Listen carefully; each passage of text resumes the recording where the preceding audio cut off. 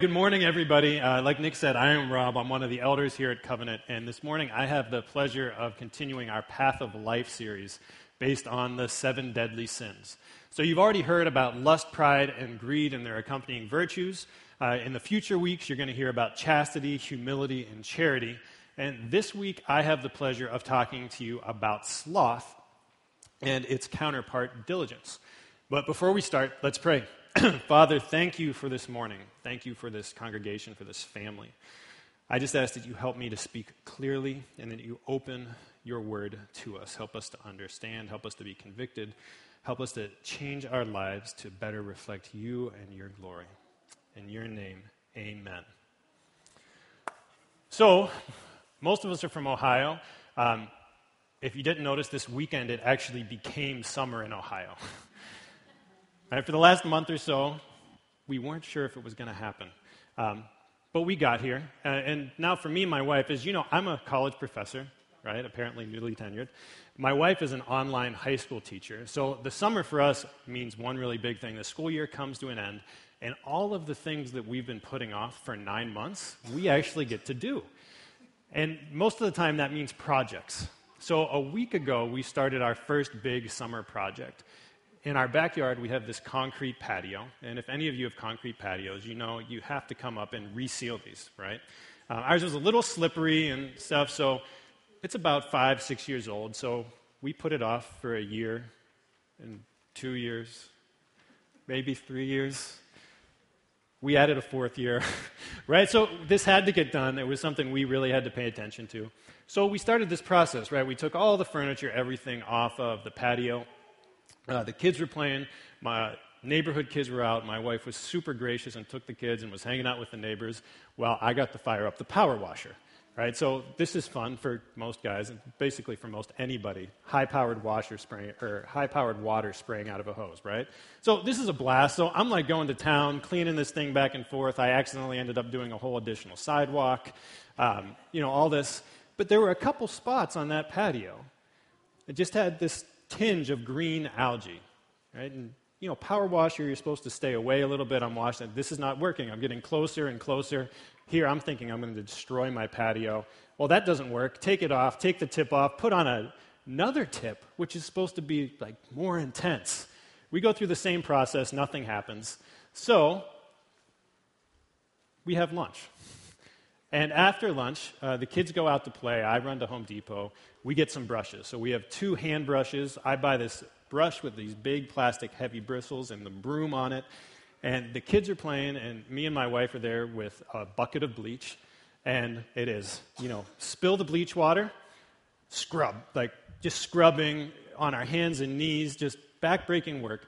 And at some point, I look up and I see my kids and the neighbor kids in our yard. Right? And they're running back and forth to the play set. They've all been sunblocked up. They're frolicking in the water playfully as they're in their swimsuits. They're super happy, right? And being the wonderful father that I am, what I think is, I wish I was them. When is my 6-year-old going to come scrub this off for me, right? I might be a little early on this, hoping the kids will do the work for me. But then it immediately hit me because I was also preparing for the sermon. I was like, are we being diligent here? Or maybe are my kids being slothful in the yard? Should they be doing some more purposeful work, helping scrub this? What does that look like, and are we really being diligent in what we're doing? So I'm going to let that question sort of open and ride till the end of the message. Kids, if you can think about that too, because I know that all of you have played really well while your parents have worked really hard, and you've seen them. Right? So think about all those times you've been having a good old time while your parents were working. And we're all going to dig into this concept of sloth and the corresponding virtue of diligence. So to start this whole thing, of course, because every good topic starts with this, I Googled sloth. And the first place you end up is some mix of dictionary.com and Merriam-Webster's dictionary, which is great, right? So the first definition that pops up is exactly what you think of sloth. Disinclination to action or labor. Basically lazy, right? Not doing work. That's a great one. The second one is one that's probably less well known, but it's more the sense we're talking about sloth here. That's spiritual apathy or inactivity, this sort of spiritual, I don't care, right? I have no desire, I just don't care. For the rest of you out here who are like me and are sort of info junkies, there are two other definitions. The other one you all thought of was the mammal, right? The thing that hangs in trees and can like die and just hang on for 40 days or something like that and grows moss on its back and all these fun facts. The last one, which just shocked me, is a pack of bears is also called a sloth. So, now you know. But the important thing here is to remember that sloth is not just this initial reaction of being lazy, of being inactive. It's this idea of not caring, of not being concerned, of not being thoughtful. So even though most likely you had a little of a reaction like, I'm not lazy, I'm not going to be a sloth, I know he's going to convict me here, I'm not going to be a sloth. Well, don't ask that. Don't say, I'm not lazy. Is there anything you don't care enough about? Right? So we want to turn this just a little bit because it really is about this care. Because sloth is not just about our activity, not just about our work. It's about our heart and our motivation. So we want to unpack that a little bit, and I'm going to base a lot of what I'm going to say today off a book that I recently came across. It's a free PDF online. I'll make sure to share it with you all. It has a wonderful name. It's called Killjoys, The 7 Deadly Sins. And the chapter on sloth, I really enjoyed. It breaks being a sloth down into 3 different types of sloth. And the first one of those is the sluggard. Characterized by idleness, the sluggard desires everything and every comfort, yet is unwilling to sacrifice or work for anything. They care little for their daily life and the needs of those around them. So the first thing we want to know about the classic sloth, the sluggard, is that they desire everything. They desire recognition and money and fame and power and clothes and food. Whatever it is, they desire it, but they're not willing to work for it. They're not willing to put in the effort to get there. In Proverbs, we hear this exact same thing. In Proverbs 13, the soul of the sluggard craves and gets nothing, while the soul of the diligent is richly supplied. In Proverbs 21, the desire of the sluggard kills him, for his hands refuse to labor. All day long he craves and craves. So the sluggard is in this position where they crave everything but aren't willing to put in the effort to actually earn it. This is contrasted with the typical verse you hear about the sluggard from Proverbs 6. Go to the ant, O sluggard, consider her ways and be wise. Without having any chief, officer, or ruler, she prepares bread in the summer and gathers her food in harvest. How long will you lie there, O sluggard? When will you arise from your sleep? A little sleep, a little slumber, a little folding of the hands to rest, and poverty will come upon you like a robber. Because all this really boils down to the fact that to a sluggard, there's always tomorrow. Everything can always be done tomorrow, and there's always tomorrow. Now, the one note I do want to put on this whole thing is, especially when we read Scripture, the sluggard is often coupled with poverty. Laziness does not always lead to poverty, and not all who are in poverty are lazy. There's tons of situations in life that can put any of us in an impoverished situation in so many different ways for any number of reasons. And as Christians, it's our responsibility to be able to discern those, to know, hey, is this really someone that needs motivated, they're being sluggard-like, or is this somebody that needs graciously loved and cared for and supplied for because they've been impoverished for some reason? So a small aside, but something to keep in mind. So we have the sluggard who doesn't like to work. The second type of sloth is, I think it'll be the kids' favorite, especially if they play Minecraft, the zombie, right? Characterized by an addiction to distracted busyness, the zombie is numb to the world. So when we read our Bibles in the first couple chapters of Romans, we have this idea that all of creation testifies to the existence of God and to his law and all of these things. This is that feeling when if you get to go to the beach, you can look down at the sand and you're like, wow, there's a lot of sand. And you look out at the ocean and those waves are huge and powerful, and this ocean just goes on forever. And then the day passes and you look at the sky and you're like, how many stars are there? I read that thing about the planets and the galaxies and the universe and this ball of hot flaming gas that keeps us alive called the sun. And what about that other thing? DNA and the way our bodies work. And Just all this stuff in nature that just holds us in awe, that should just grab our attention and suck us in. And the zombie just thinks, man, I can't wait till that next episode on Netflix.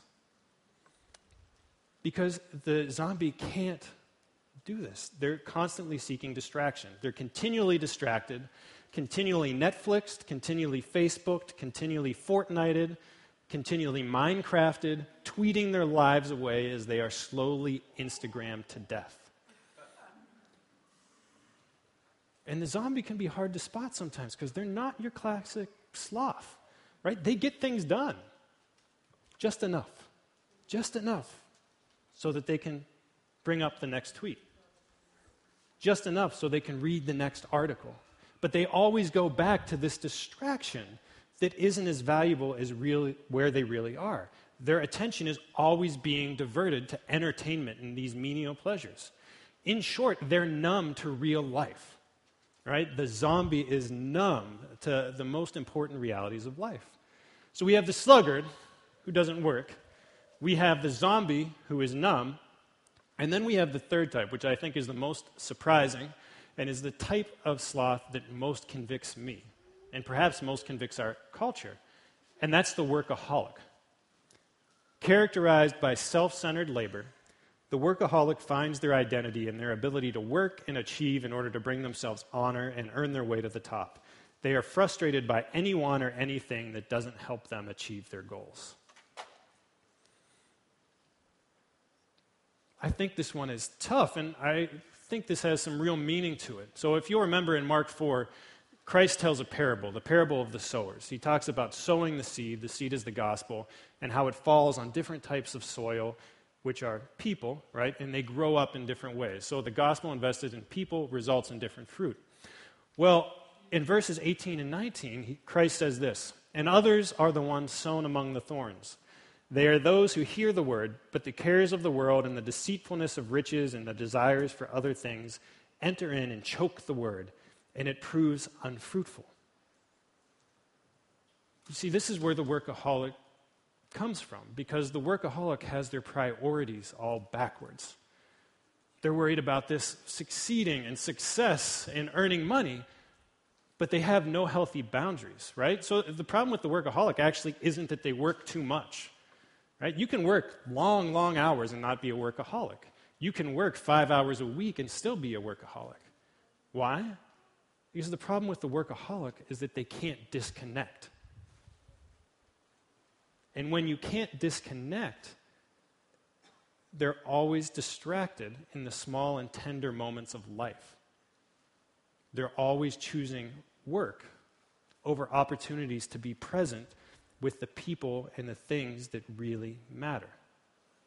Right? Because the thing that the workaholic really forgets is that in God's economy, work is not a showcase for self, but a means for supporting others.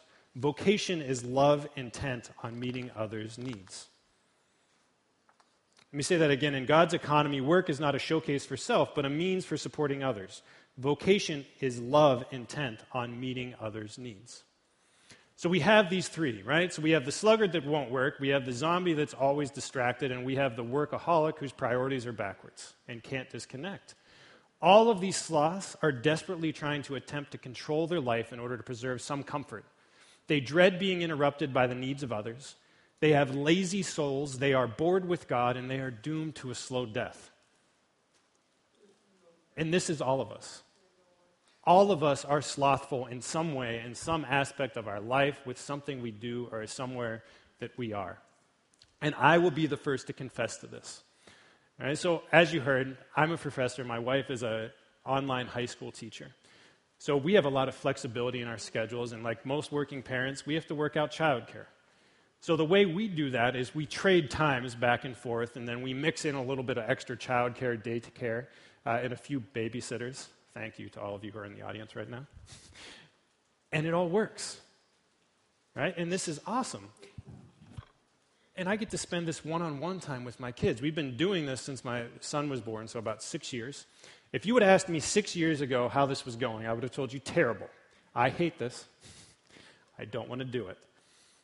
We had a couple kids. Didn't really get better. In fact, even if you asked me a year ago, I'd say, we've worked it out, but I'm not so happy. Why? I am a tenure-track professor.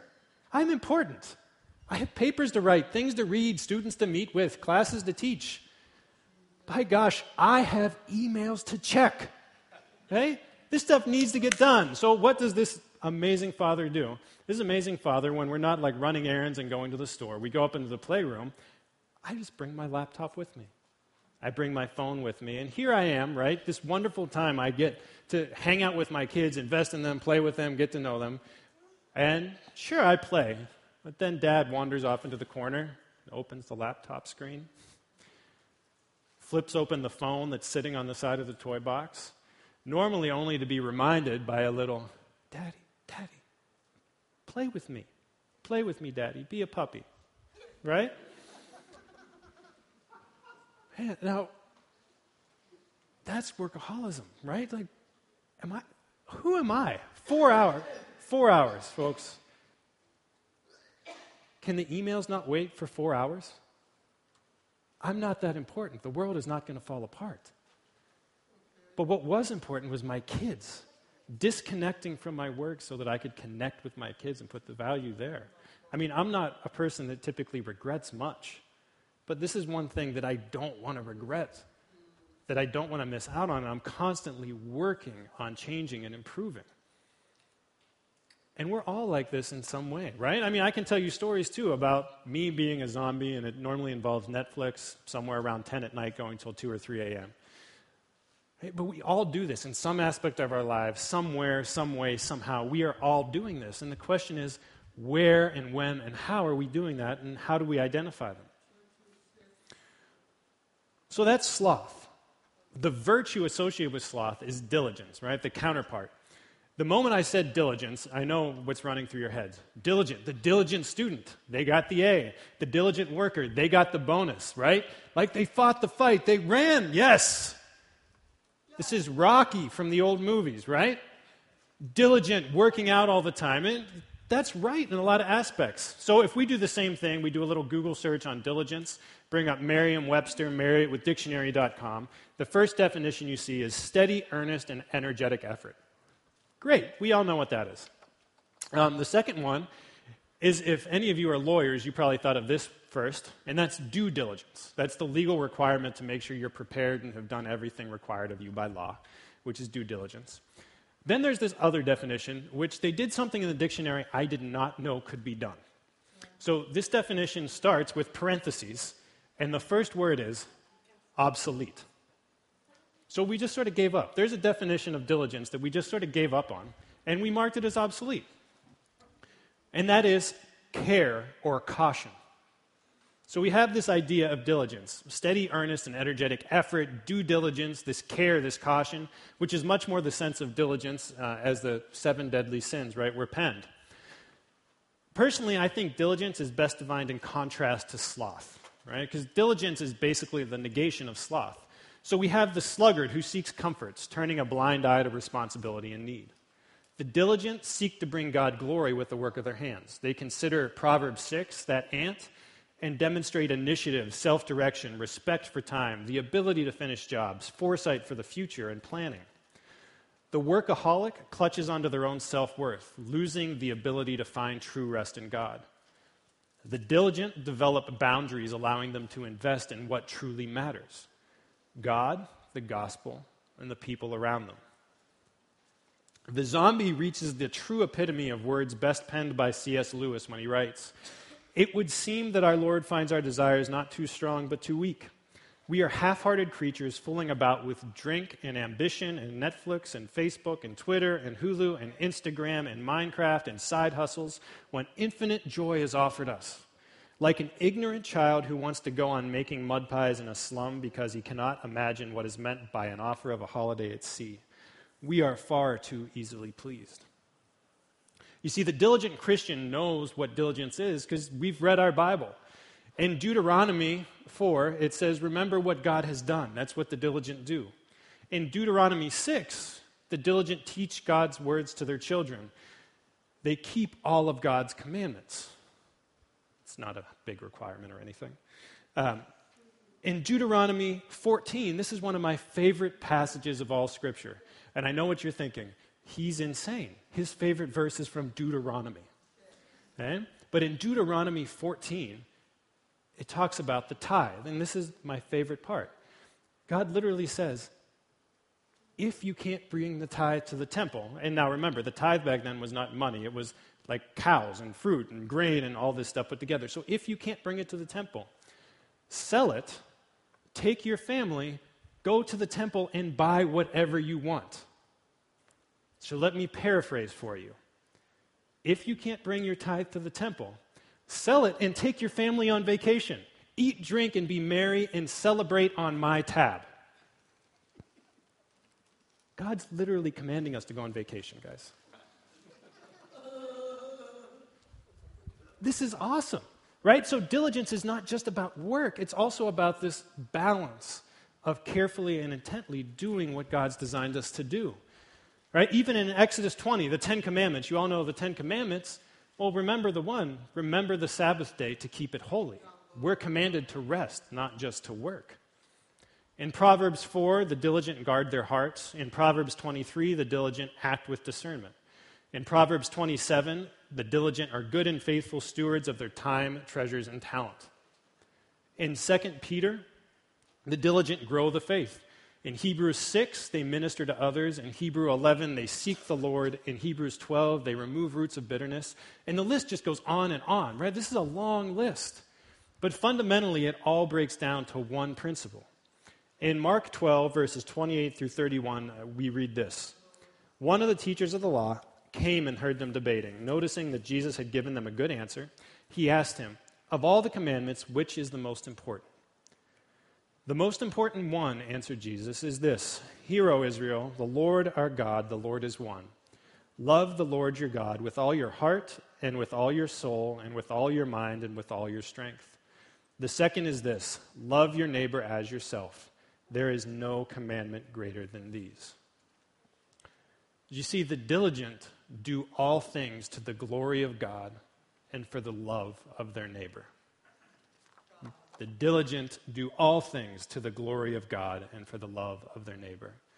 They eat to the glory of God. They rest to the glory of God. They play video games to the glory of God. They listen to the glory of God. They are kind to the glory of God. They are generous to the glory of God. Whatever they do to the glory of God. So the diagnostic here for us is really simple. Does God find his good pleasure in what we are doing and why we are doing it? When we work, when we play, when we rest, when we sleep, when we eat, does God smile over us? And do we find his good pleasure in the midst of our work and our leisure and our life? You see, it's not enough for us to work hard 9 to 5, raise some kids, mow the lawn, care for the family, serve the lost, take some vacations. We have to do it all as Christians with a living hope and a God-centered delight in what we cannot see, instead of simply seeking our own selfish desires. So we can go back to when we sealed the patio that day. Were we being diligent? Were we stewarding our possessions? Were our hearts in the right place when we did it? Or was I just a little bitter at my kids having a good time? Right? What about the kids? Were they slothful? Or were they having this great time, resting in the good pleasure of the Holy Father as Christ smiled at their play and the Holy Spirit enlivened their joy? I'm going to leave that question with you as we diligently pursue to do all things to the glory of God, both individually and as a community. Let's pray. Father, we thank you for this day. We thank you for the ability to work and to rest, and we thank you for the ability to do all things to your glory. We ask that you reveal those areas in our lives where we are slothful, and that you illuminate us with diligence, giving us hearts that are diligent before you, that care for those around us, that spread the gospel and bring glory to you always. We love you, and we thank you for this body and for this time and for your word. In your name, amen.